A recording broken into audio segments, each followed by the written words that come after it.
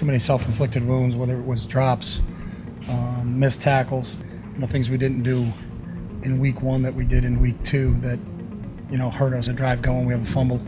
I think we won the turnover battle, but when you fumble it, when you turn it over 3 times, that's not good. So things we can control, how well we tackle on defense, the penalties that kept the drives alive. I thought we had too many drops to be consistent, as a team. Didn't do what we needed to do to beat a really good football team. It's time to talk 49ers football on Gold Faithful with Brian Peacock and Nick Winkler. Hey, what's happening, everybody? Thanks again for joining us on Gold Faithful. I am Brian Peacock. With me, as always, is Mr. Nick Winkler. You can follow me at BD Peacock on Twitter. You can find him at Bay Area Wink. We've got a great show today. Jeff Deeney from Pro Football Focus is going to be here. We're going to get deep into the stats and the analytics and see what's really going on in these first 2 games as we bring on the Seahawks, or actually we go to the Seahawks in Seattle, which I'm very excited about. Nick, man, how do you feel after the week 2 loss in Carolina?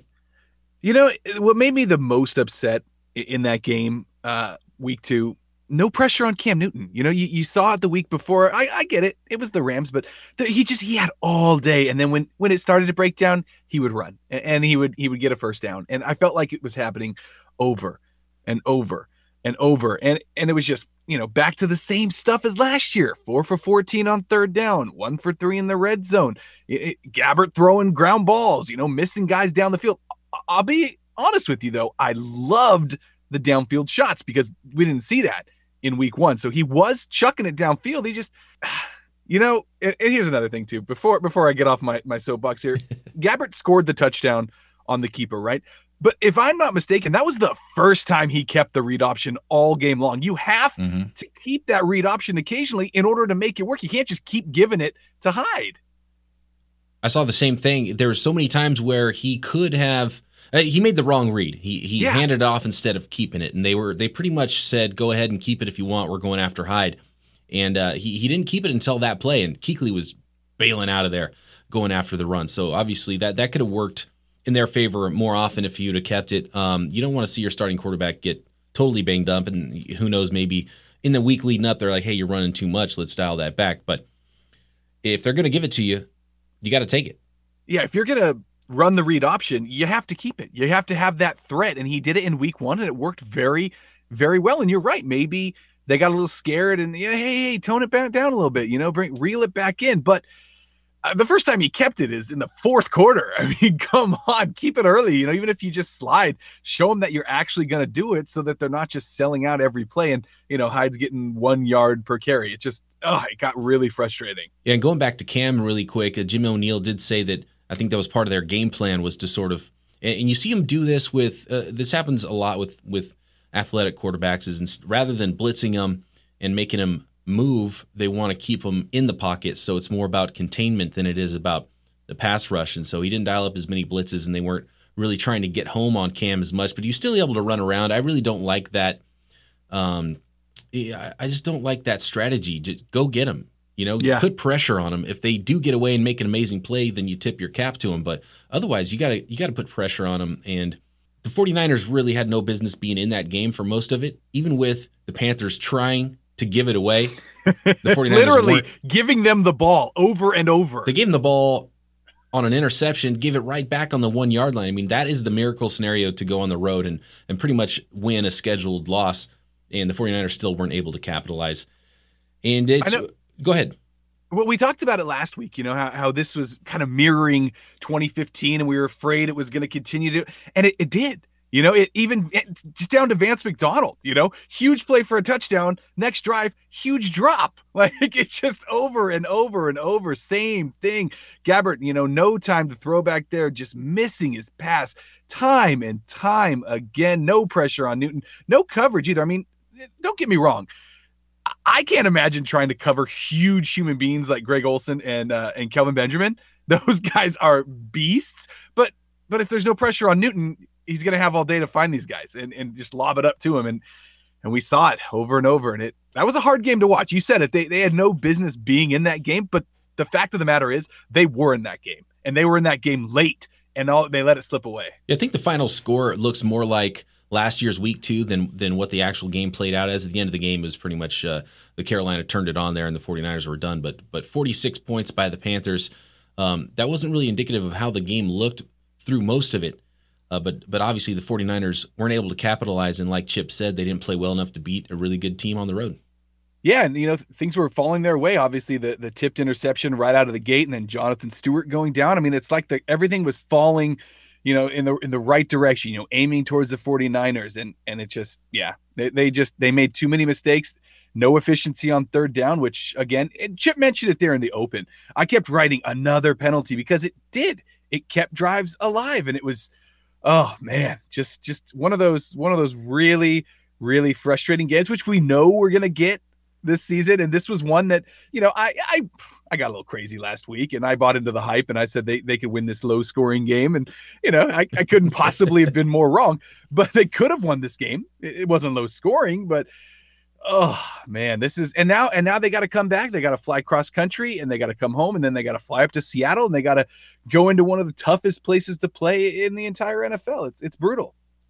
Yeah, we'll get a little bit more into the Seattle thing, and we've got some numbers on that. When we talk to Jeff Deeney, we're going to look at some winnable aspects of that game, even on the road in a place that's been pretty tough for the 49ers. But back to this game in Carolina this past Sunday, one of the things I was worried about watching week 1 that I didn't think would translate into week 2, and that was the 49ers defense just completely stonewalling the Carolina offense. The 49ers had so many opportunities, even when the offense wasn't really rolling. The Rams were continually punting back to the 49ers. And that wasn't happening in week 2. When the Panthers were stopping the run, you put the 49ers in 3rd and long, and that's going to be a really bad scenario for the 49ers ongoing. And I mentioned that last week. And when you look at time of possession, which is not a big deal, and Chip Kelly does, even last week's domination of the Rams, 49ers still only had 32 minutes time of possession. But in this game, they only had 24:06 time of possession. So it was really dominated and skewed over to the Panthers side. But the thing that I really worry about is the third down. So when teams are able to stop the run on the 49ers, Gabbert was 28.6%, 4 conversions in 14 attempts on third downs, and that's not his strength, throwing past the sticks, and we saw it. They were able to hit the one pass to Torrey Smith for the touchdown. It was a great throw, but there was nobody there. There were so many one-on-ones on the outside, and Gabbert either passes up the looks, or misses the throws. That one, there was, not only was he one-on-one on the outside on a post route, there was no safety in the middle of the field, so you have to make that throw. But so many times, and I covered the game for Pro Football Focus this week, and I actually charted all the routes for the Panthers and 49ers. And man, Gabbert, not only does he miss easy throws, he passes up open players on the outside and deep, and it just makes the defenses not have to respect it. And you saw the Panthers not respect it, and they still didn't. They beat him on that one play. They did get the long pass to Vance McDonald, which was a great play call, a great throw, and a great catch and run with a nice little block from Q Patton. But for the most part, we're talking about an NFL quarterback. You need to hit NFL windows, make NFL throws, and when you are constantly one-on-one on the outside because the other team's worried about covering guys over the middle and coming up to stop the run, and you're not only passing them up but not able to hit them when you do throw it, it's not going to end well. No, it's not. And you said it there. You're an NFL quarterback. You make those throws. You at least attempt those throws. And he threw it downfield a couple of times in week 2. That was nice to see. But you talk about these one-on-one matchups. That's why you brought in Torrey Smith. You want him one-on-one on the outside. Run the seam. Throw it deep. Stretch the field. And I can't stress it enough. Keep the ball on the read option. Gabbert, 2 weeks in, he looked decent in week 1, and I was starting to buy in. I was starting to, okay, maybe coach is making the right decision. And I mean, he just did not look good at all in this game. Had a couple of good throws, but that's about it. I mean, his QB rating was poor. We saw him ground balls again. You look over on the field, and you've got a guy who led this team to how many playoff wins, in Colin Kaepernick, and how long until they go to him. Chip Kelly obviously saying, no, Gabbert's my quarterback. We're sticking with him, blah, blah, blah. And it is probably a little early to make the switch here, but at the same time, what I can't wait a whole lot longer. If they go into Seattle and get whooped up on a team that, almost lost to Miami at home and then did lose to a Rams team that was thoroughly dominated by the 49ers in week 1, then I'm calling for it. I'm gonna get up on my soapbox and start chanting 7. Yeah, that's only going to grow from not only us, but from every fan out there. And the media is not going to stop until either the 49ers are continually winning, because every time they lose, it's going to go back to Gabbert, I'm sure. And they're going to be talking about Kaepernick. And really, all Gabbert did was confirm what we already know, or what I already know. And I know you're slow to come around on this, but he's a backup quarterback. And that's fine. I like him on the roster. I think he's a good guy. I think he's a good teammate. He's smart. He's not a starting winning NFL quarterback. He's a solid backup. That's what he is. And he continues to confirm that. And if he's supposed to be this check down guy, short, intermediate, quick decisions guy, he has to be efficient. He has to be accurate, and he's not. So it doesn't work. And we talked to Grant Cohn last week, and he said he's not Alex Smith part 2 because he's not accurate enough, and that's exactly right. So we're going to see Kaepernick. It's a matter of when, I think. And to be honest, I think Chip Kelly answered that question on Monday when reporters asked him about Colin Kaepernick. It's about building himself back up and getting himself, kind of where he feels, and you can see where he's comfortable in terms of being able to play. And it's something that he's working extremely hard at. It's just, you can't force that issue. He didn't lift for, I don't know how long it was since his operation, but I think people still forget, he had a thumb, a shoulder, and a knee, so it's very difficult to, usually if you have a knee, you can lift with your upper body, or if you have a shoulder, you can lift with your lower body, but he was really out of the weight room for 6 to 8 months. And, that's kind of one of the things that's one of his better traits is his work ethic is outstanding. So he's working extremely hard on that right now, and we'll continue to see how he goes and how he develops. So it's really setting up for Kaepernick to be back at full strength, have more time with the offense in practice, and Blaine Gabbert basically has enough rope to hang himself with some really tough games and a tough schedule early on. We're going to see Cap. It's just a question of, is it week 3? Is it week 5? Is it after the bye week 8? Yeah, and after this game, at Seattle, again, a brutal week 3 matchup, the 49ers play 4 of their next 5 games at home. And that seems like, the time may be to go to Kaepernick. He's had the time to get into the weight room and get back in shape. And if this team drops to 1 and 2, all of this, we're complaining, we're the sky's not falling. They are still in first place in the NFC West. As crazy as that sounds right now, they have a division win with tiebreakers. So, yeah, with the tiebreaker, they're in first place. Everybody's 1-1 in that division. The Rams are second. So it's kind of crazy right now to think about that. They play 17 weeks of football. They play 16 games. It's very early. They had a bad game. They had a great game in week 1. I can't wait to see what happens, come 1 o'clock on Sunday, and see which team shows up, which Carlos Hyde shows up, which read option Blaine Gabbert shows up, which defense shows up. They took a big hit in this game too. Ray Armstrong looked wonderful in game 1. He was playing a pretty solid week 2, and now he's gone for the season. Who steps up? What's going to happen? That defensive line looked solid, yet again. Not amazing, of course. No pressure on Newton, but like you said, maybe that was more based on scheme and not just trying to go get him. It's really tough to see Ray Armstrong go down because he totally won that inside linebacker job, and he was flying around making plays. Really loved what I was seeing from him. So now it's going to be Hodges, I think, because he's. I don't know if I've even seen Wilhoit on the field.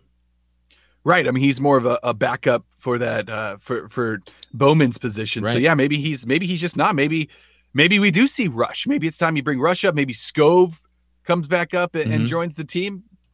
A lot of stuff here going to happen in the next few days that could really shape this roster. It's got to be a linebacker, so either Scove or Rush would make the most sense. They're on the practice squad, and it depends. Do you want the guy who can rush the passer, or do you want the guy who can back up Bowman if you're going to have Wilhoit backing up the other side all of a sudden? So that'll be interesting to see who they bring up. I don't know. Do they need 4 middle linebackers? Probably not. You got Tart. I would like to see Tart play more of that role, to be honest with you. Get him on the field as much as possible because I think he only logged maybe 21 snaps in the last game because he's not going to come in for Reed or Bethea, even though Bethea made an awful choice on that long Greg Olsen touchdown. But Chip Kelly did say that it was, that was something they saw on film a ton of times, and they always took it to the corner, and then they went to the post on that one. So they had never seen the corner post on tape, and that was Bethea trying to jump the outside, and he guessed really wrong on that play, and there was obviously nobody behind him. But other than that, he had a great game, a couple of turnovers involved with. So, no problems with Bethea there. He's a leader on that team. And Eric Reed, I want to highlight him because he's come up really big and played so much better than he played last year. He looked more like that guy who was a Pro Bowl alternate in his rookie year. And so that's good to see. And they're using him more in coverage, which is surprising because that lateral quicks has really never been his strength. Yeah, but he's holding his own, and we saw it in, 2 for 2 so far. Let's just hope that continues. Let's wait to get into Seattle until maybe after we talk to Deeney. But there's a lot to look forward to this week. Seattle is definitely playing some really bad football right now. I mean, their defense solid, but that's to be expected. It's on the offensive side that we can really break it apart. Mm-hmm. If I may, I like to talk a lot about Trent Baalke and about the draft and stuff. And one of the most glaring things when you play a team like the Panthers, and after that game, Kelvin Benjamin, who's just this big monster. And Jimmy Ward did a really good job on him. But even when he was there was nothing you can do. He's got the size to just pull everything down. And Baalke's lack of ability, especially in that 2014 class, which is just one of the best classes we've ever seen with wide receivers in NFL history. And to come away with, Bruce Ellington, when all these other teams are coming away with just studly wide receivers, there was so many of them. And even since then, not really dipping his toes in the water. Really, the A.J. Jenkins draft pick, I think, has scared him away from taking any receivers because it's a blind spot for him. He doesn't want to go back there and draft one high, but it's glaring. This team needs... And even at running back, they need explosive talent on offense. They need playmakers on offense. And when you combine Gabbert with what they have at wide receiver, and even Torrey Smith, who's the veteran, should be a big play guy, they're not going to toss it to him much down the field with Gabbert. And he looks frustrated. There's balls that he could have made adjustments for, and it didn't look like he was even trying hard to go after those. And Gabbert's bouncing the short ones, which really isn't Torrey Smith's strength anyways. So, gosh, that passing game is frustrating because they can't go that far this season, even if everything else clicks and things line up. I don't know if they can get past that. Yeah, I couldn't agree with you more. And if Gabbert's not going to keep the read option, I'm going to beat it to death because that is a huge part of the Chip Kelly offense. And it's been a huge part of Colin Kaepernick throughout his career, is keeping the read option and making – them keep an extra linebacker, keep a safety in, and that does open things up downfield, albeit Kaepernick not the best at reading, a defense after he does step back in the pocket. It's usually one read and run. But when he runs, he's proven that he is a very powerful weapon. And a team that doesn't have a lot of weapons, man, I'm ready. I'm ready for it. Yeah, Cap will definitely make the right decisions. And as athletic as Gabbert is, and he's no slouch, he can run around a little bit. We've seen that. But Cap is just a like you said, a weapon. And I think he'll make better decisions, at least with the read option. Here's one thing about Gabbert that's frustrating is that he obviously makes quicker decisions than Cap, but Cap is I don't know if it's a situation where he can't make better and quicker decisions or he's just trying to make a bigger play, where Gabbert is almost completely opposite, where he doesn't want to look for a big play. I almost think that he's almost going through the motions, it looks like at times, because he's checking down so fast. When you get rid of the ball before 2 seconds, you don't even have time to see if that guy's post route becomes open, right? Right. And I saw multiple times on film this week where these guys are one-on-one. You're an NFL quarterback. This is the throw you have to make. They're daring you to make this throw and let your guy make a play. And there's so many passes he just passes up. He doesn't even take a look. So it's almost you want to say they're quick reads, but I think he's almost like cheating on the test a little bit. He's not even making that reads. He's just going down to the short stuff immediately and bypassing possibly a bigger play. And you see someone like Cam Newton. Cam Newton's not getting rid of the ball in 1.5 seconds, 2.5 seconds. He's holding on to the ball and he makes the throw downfield. And guess what? They make a big play. So I want to see more of that. If Gabbert's going to stay in there, he's got to hold in the pocket, and it's not like he's getting pressured. He's got to throw some of those one-on-one matchups on the outside, and he's got to hit some. Yeah, and to Gabbert's defense a little bit, this offensive line isn't what we thought it was heading into the season. There was a lot of Anthony Davis talk, Joshua Garnett, and they've both seen very few snaps so far this season. And Davis obviously in the concussion protocol now. Garnett finally saw the field in week 2, and he's now, at both right and left guard. And maybe in a few weeks, those two guys are in there, and there is a little bit more time to hang out in the pocket and make the correct read. And, by that time, though, I mean, it might be the Kaepernick show. So a lot rides on this weekend for Gabbert, I believe. Well, yeah, now that you bring up the offensive line, I think this is a perfect time to get Jeff Deeney on the phone, because he's got some insight here, my colleague at Pro Football Focus. And looking at the numbers, it's a clear upgrade over last season with the offensive line, and two of the division rivals for the 49ers have two of the worst offensive lines in the league. So let's talk a little bit more about that. And joining us now is analyst and 49ers media correspondent at Pro Football Focus. Unfortunately, he's also a Cubs fan. I don't know how he's not a Giants fan. I know he's a big Sharks fan. He actually stiff-armed us one time because he had to watch a Sharks game instead of come on the show with us. But joining us now, always a great guest and very knowledgeable about 49ers and the NFL in general, that is Jeff Deeney. What's going on, guys? Oh, not too much. I was just looking at your Twitter bio. I didn't realize you were a Cubs fan. Yeah, long story. I mean, I'm born and raised in the Bay Area. It's the one non-Bay Area team that I actually root for. But we had WGN when I was a little kid on our TV system, so I kind of fell in love with the Cubs and Wrigley Field when I was a little kid. So, my parents didn't do anything about it when I was a kid. So I have suffered for many years. They didn't set you straight. I have a ton of friends like that, falling in love with WGN and Harry Carey broadcasts. Yeah, I grew up with Harry Carey and Steve Stone, and so we try to go back once a year if we can. And my wife and I were there in 2003 for the Bartman game. So that was quite an experience. Well, let's get to the 49ers here. The first thing I want to talk about, and obviously it's the most glaring thing with the 49ers, and it has been, it will probably be all season long, is hanging over the head of Chip Kelly and 49ers fans, is, the Gabbert versus Kaepernick thing. And we've gotten past the national anthem stuff. Now it's focusing on football. Blaine Gabbert, I mean, what did you see, and what do the stats say about Blaine Gabbert in week 2?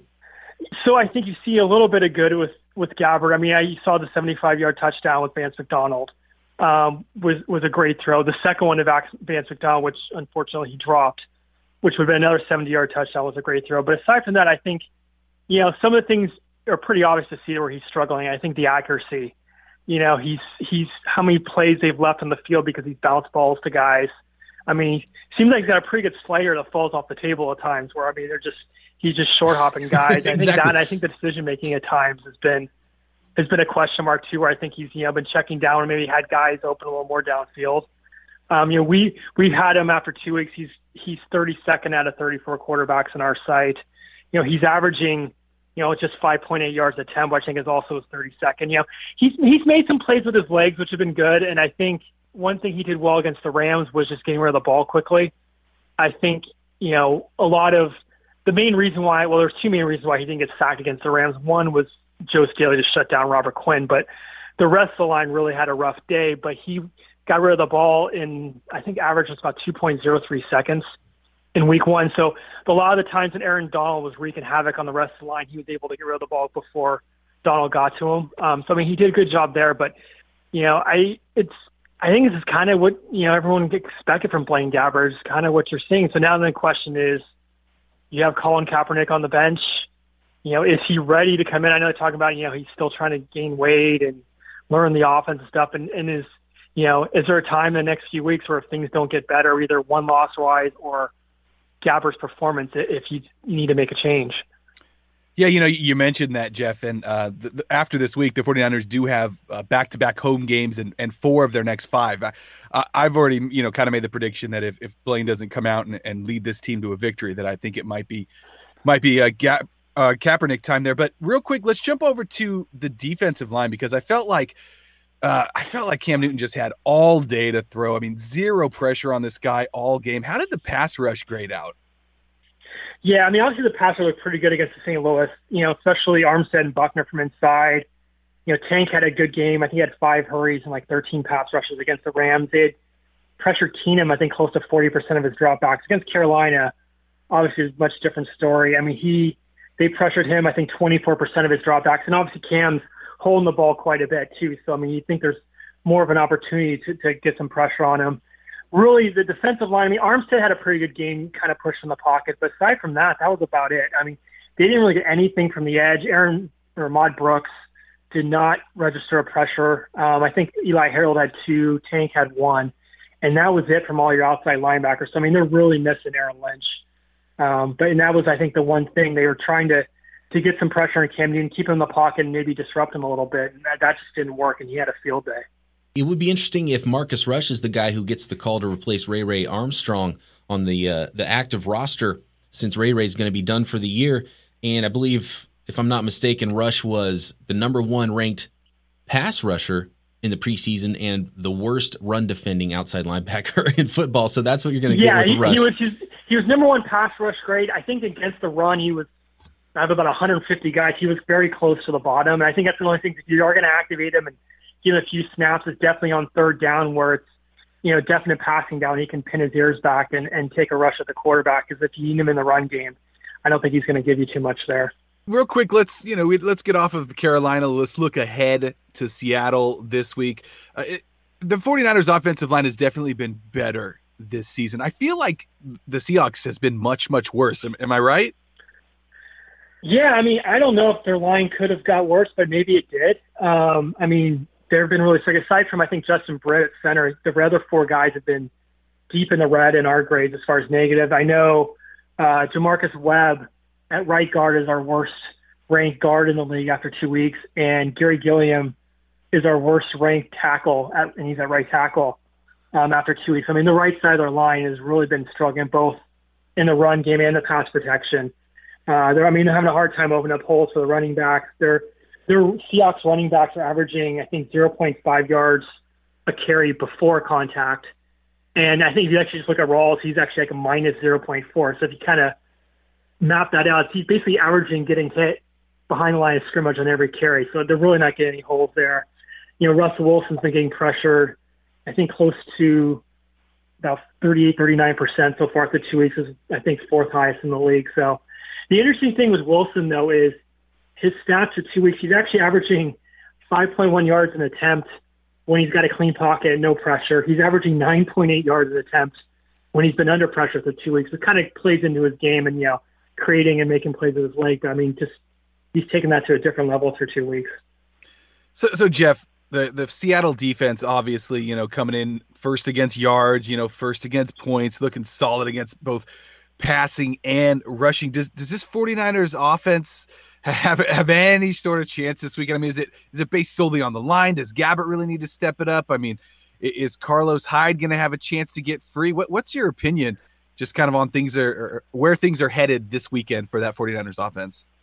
Yeah, I mean, we're talking about, Gabbert and Kaepernick and when might be a good time to replace him. You look at Gabbert's, the first 5 games for Gabbert, and it's like, oh, yeah, the Rams are one of the best defenses in the league, and then Carolina, and now at Seattle, which doesn't get any better. So I think you're going to probably see a game plan kind of similar to the Rams, where it's a lot of dinking and dunking, getting rid of the ball very quickly. Because, one, obviously they have a really good pass rush with Bennett and Averill, and Frank Clark's having a really good year so far.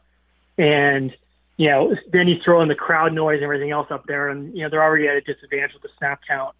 That they're, he's going to be running for his life. He's going to need to get rid of the ball really quickly. So I think you'll see something similar. I mean, you look at Gabbert against the Rams, I think his average target was about 5.7 yards downfield. And then against Carolina, it was actually up to 11. And I think part of that was they got behind and started throwing downfield. But definitely a sign of, in week 1, was a lot of short dump offs to tight ends, running backs. I think you're going to see a lot of similar stuff against the Seahawks. I just don't see him having the time to throw back there. So one of the things that I've liked about the 2016 49ers so far is their ability to get off the field on third downs, especially in that first game. I think they're going to be stout all year against the run. Obviously, Fozzie ran a little bit on them, which was a little bit weird. I think they'll get that cleaned up.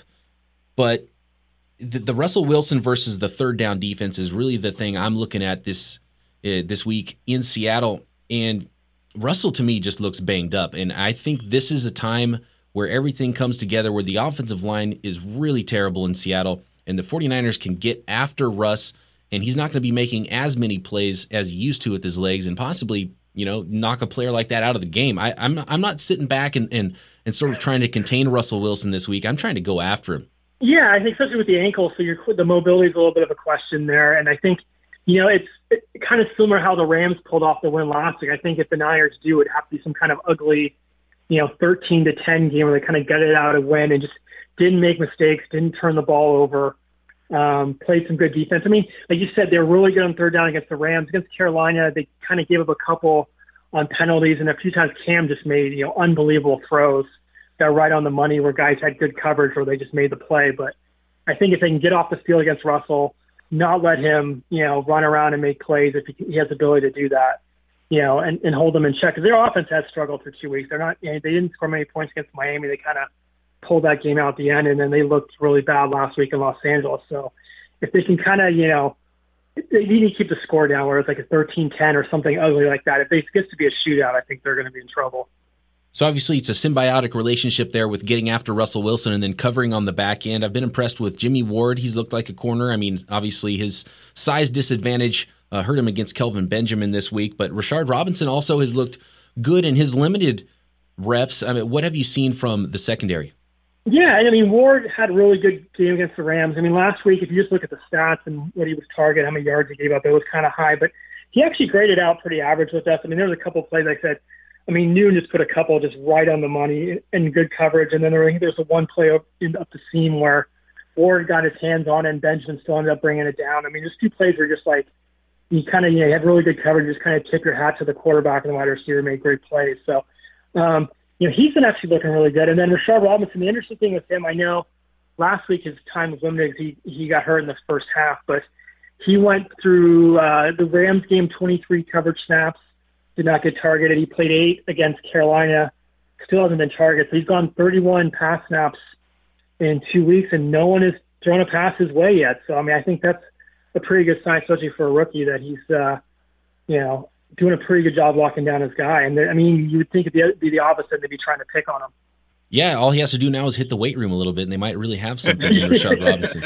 Yeah, unfortunately, the one play where he kind of stuck his nose in there with Benjamin when he hurt his shoulder. But, that's the one thing, young guy. I mean, obviously, I think, if he can put on a little bit of weight and, get a little better against the run. But he's shown, even when we were at training camp this year, he looked like he had some really good, physically, he's got the coverage skills. I think just kind of keeping his mental focus in the game is where he needs to improve a little bit. And he's not afraid to mix it up. Looking at his college tape, he went up against Mike Evans. And actually, Evans didn't have a very big game against him, but there was one play in particular where I think Evans put him on the ground 3 separate times on the same play. So strength is going to be an issue there, if nothing else. Jeff Deeney, Pro Football Focus. I think you sent out a tweet earlier this week. You said the Week 5 Thursday game, Arizona. That's really a smart time, and if you're betting, I had over under before last week when we did the show. Before the first week, I had Gabbert starting 4 games and Kaepernick coming in after that.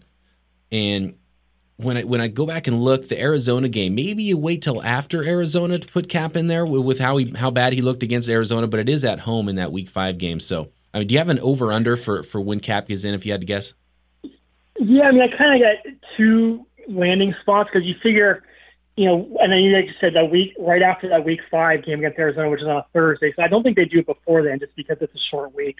But if you wanted to go after that, then he's got 10 days to prepare for. They're at Buffalo the following week, which the Jets just lit up for 37 points to the point where they fire their offensive coordinator, I guess. But I think that gives them 10 days to prepare for that game. And that's where kind of, you look at Gabbert kind of having to go through the gauntlet of St. Louis and Carolina and Seattle. Dallas is struggling, but, and then Arizona, it's 4 teams that have top defenses in the league. And then Cap kind of gets a soft landing spot against Buffalo. And then if you didn't go there, then you look 2 weeks later after the Week 7 Tampa Bay game, they have a bye. So then you'd have 2 weeks to prepare, and they're at home against New Orleans, who, for the last 2 years had one of the worst pass defenses in the league. So, that's another landing spot, I guess, or a soft landing spot where if you want to have Kaepernick make his debut, that might be a good spot too. So those are the 2, if things kind of continue to go the way they go, are the 2 spots I'd look to see where if they made a change, it might be there. Always great information. Jeff Deeney, you can find him at PFF_Jeff on Twitter. Jeff, thanks for coming on the show. No problem. Anytime, guys. Thanks, Jeff. So it was funny that he brought up the Gabbert slider. I always called it the sinker. But which reminds me, another thing I tweeted out a couple days ago is that you could fix the 49ers and the Giants in just one move. You ready for this? Blaine Gabbert for Jeff Samardzija. There you go. You give the Giants a fantastic sinker slider leading reliever, and then Samar should be the best receiver, at least a receiver with size on the 49ers from his days back at Notre Dame. So that's my inter-sport trade. And sinker, slider, it doesn't matter. They both end up in the dirt. That's where you want it as a late inning reliever, not hanging them like Hunter Strickland. Yeah. By the way, has there been a fight in this Giants-Dodgers game tonight yet? I don't have it on. I have not seen one yet. Okay. They better not be wearing those shirts tonight. At this point, that's the best I can ask for as a Giants fan, is to see a fight with the Dodgers, just a melee, because, gosh. You know, speaking of rivalries, I mean, this weekend's the biggest, right? I mean, it's Seahawks, huge. 49ers, that's kind of their rivalry. Yeah, 49ers head to Seattle, trying to get their first win in Seattle since 2011. Yeah, and, now's kind of the time to catch them. Seattle not playing very well. They've only scored 15 points this season. Russell Wilson banged up. Rawls is banged up. He's got a bruised leg. He might not even play in this game. Doug Baldwin also questionable. I mean, yeah, their defense is stout, but yeah, now seems like a good time to go into that house and pick up a win, something they do extremely rarely. Mm-hmm, absolutely. And gosh, that offensive line is terrible. I watched that 9-3 Rams Seahawks game from last week, and wow, you thought that Monday night game, week 1, was bad. This game was borderline unwatchable. And part of it is because the lines are so bad and both teams excel on the defensive line that neither team could do anything. Every play was dead in the water just about before it started. I feel like that is what 1930 football looked like. Pretty much, yeah. If you had like just no lines on the field and mud everywhere, right, that's pretty much a 1930s football game right there. No helmets, no passing, just kind of run it up the middle, get stuffed, move it 2 yards, start again. You're absolutely right, though. This is when you want to hit Seattle. And even I'm glad they're hitting him at home here to start the season with the banged up Russell Wilson. And, they're still good on defense. I mean, they're still going to get after the run. They're still going to be able to rush the passer. And I think Jeff's probably right that you were going to see more of the same quick passing tempo from the 49ers. Yeah, I beat it to death in the Carolina game. I'm going to do it again. Gabbert's got to keep that read option if you want to keep them honest. And if you want to get Hyde going, that's going to need to happen, or he's just going to keep running into the line and he's going to keep getting banged up and he's going to get hurt because he hasn't shown that he can stay healthy. And if he keeps getting hit as soon as he's getting the ball, he's not going to last very long. He's taking a beating. I've been impressed with him being able to withstand that beating, but it also makes me nervous, man, because he's one of the best players and really the biggest playmaker on offense at this point. It really shows because Drone is not, a supremely athletic guy. He's tough and he's smart and he can run the ball a little bit. He can pass protect and he can catch, but he's not making big plays after the catch, really. The 49ers don't have that guy, and if they're not going to throw down the field to Torrey Smith, Jeremy Curley, I think, has been the second highest rated player at PFF after Joe Staley on the 49ers offense, and he's only been with the team for less than a month. So that tells you about how much talent they have on offense. They basically just pulled this guy off another roster that he wasn't going to make. Right. And he's pretty much starring in this. Real quick, let's give the 49ers a little bit of credit. I mean, yeah, we've been bashing their offense. It hasn't looked that great. It's been somewhat predictable, but they've put up 55 points over the first 2 weeks of the season against two pretty good defenses. I mean, the Rams are no slouch, and then Carolina obviously known for their defense. So they've done well against that. And here they are for a third straight week going up against a top-ranked defense. This offensive line has shown up, and they've done well. Imagine if Gabbert were making the throws. Imagine if he was hitting his open receivers. Imagine if Vance McDonald does catch that second big play of the game and he scores a touchdown there. He could be getting a lot more help from his receivers, either if being more talented or just catching the balls that he is throwing out there. And obviously, we can probably expect that from Vance. We've seen him enough to know that he's going to drop some, but he can make some big plays too. So hopefully he continues to do that. And Chip. I mean, I'm still all about Chip. I despite the loss last week, I really love this coaching staff. Both sides of the ball, I think, are doing a pretty good job. And the 49ers are going to score a lot more points than they scored last year. I think there's no question in that, not only with the offensive line, just a little bit better scheme. I think they're just coached better. Yeah, I think from top to bottom, this is a better football team than it was a year ago. And there's a lot of room to still get better. And that's really exciting. I mean, this is a 1-1 football team. They are definitely, they've got a brutal schedule right now, but it's going to get a little bit easier. Like I said, after this week, they play 4 out of 5 games at home.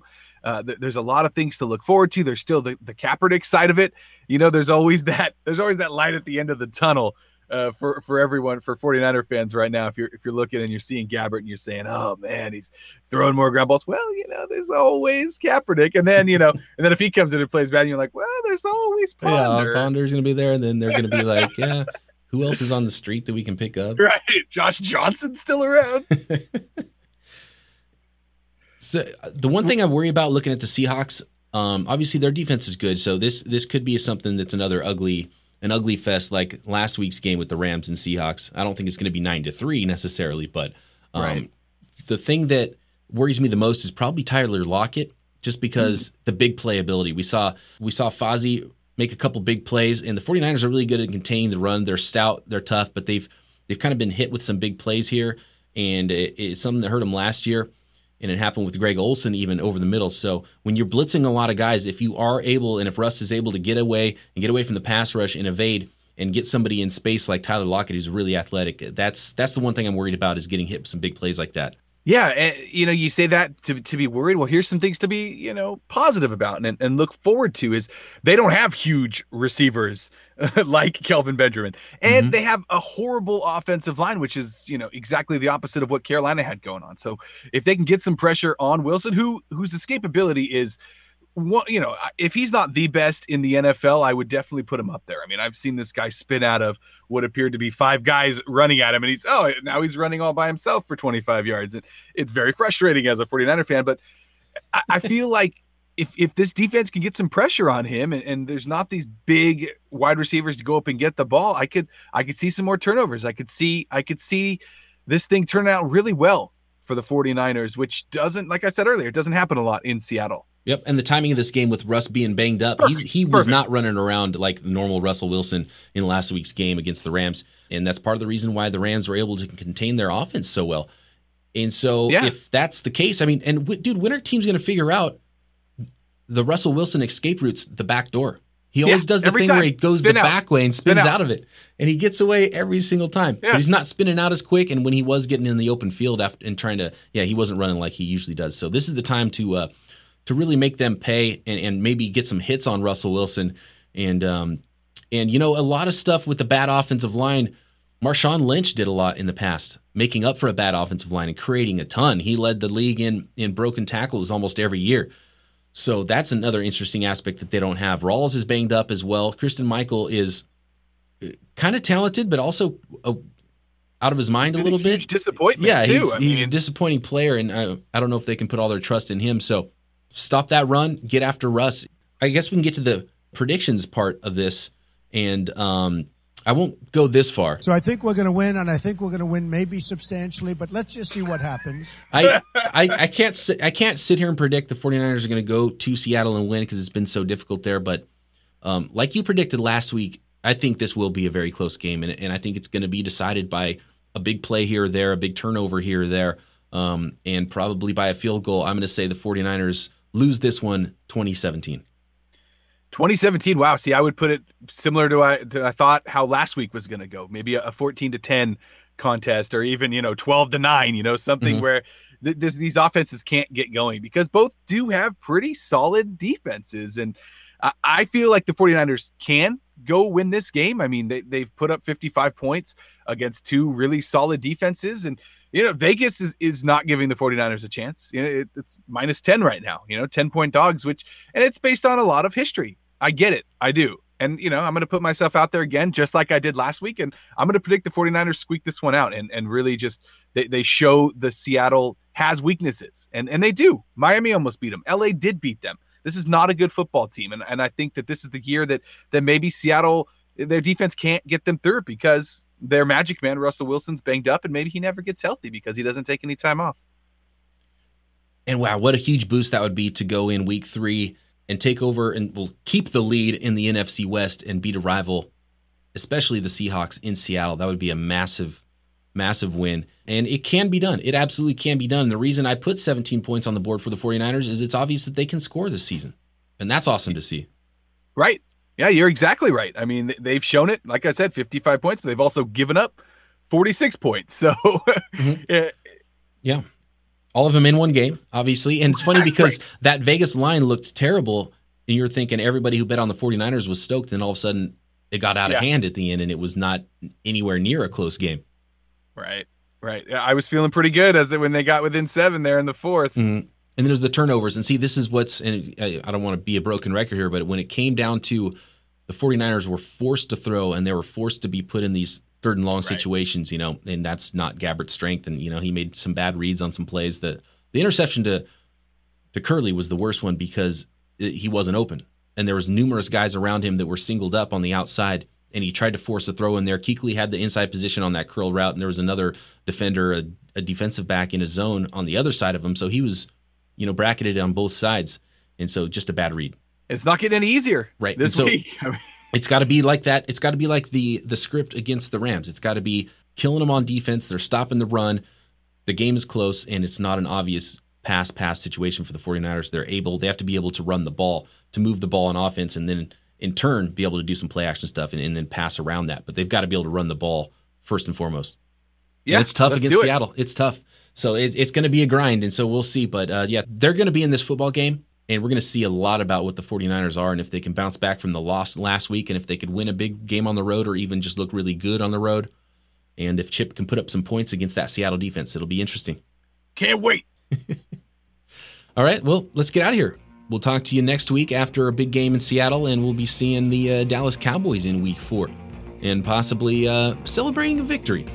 Yeah, let's hope so. I mean, I don't want to see Kaepernick soon. I'd rather see him later in the season or not at all. I'd love it if all of a sudden Gabbert, took a hold of this thing and ran with it. But, let's see what he can do this weekend. This is a big one for him. It's a big one. We will talk to you after the big one next time.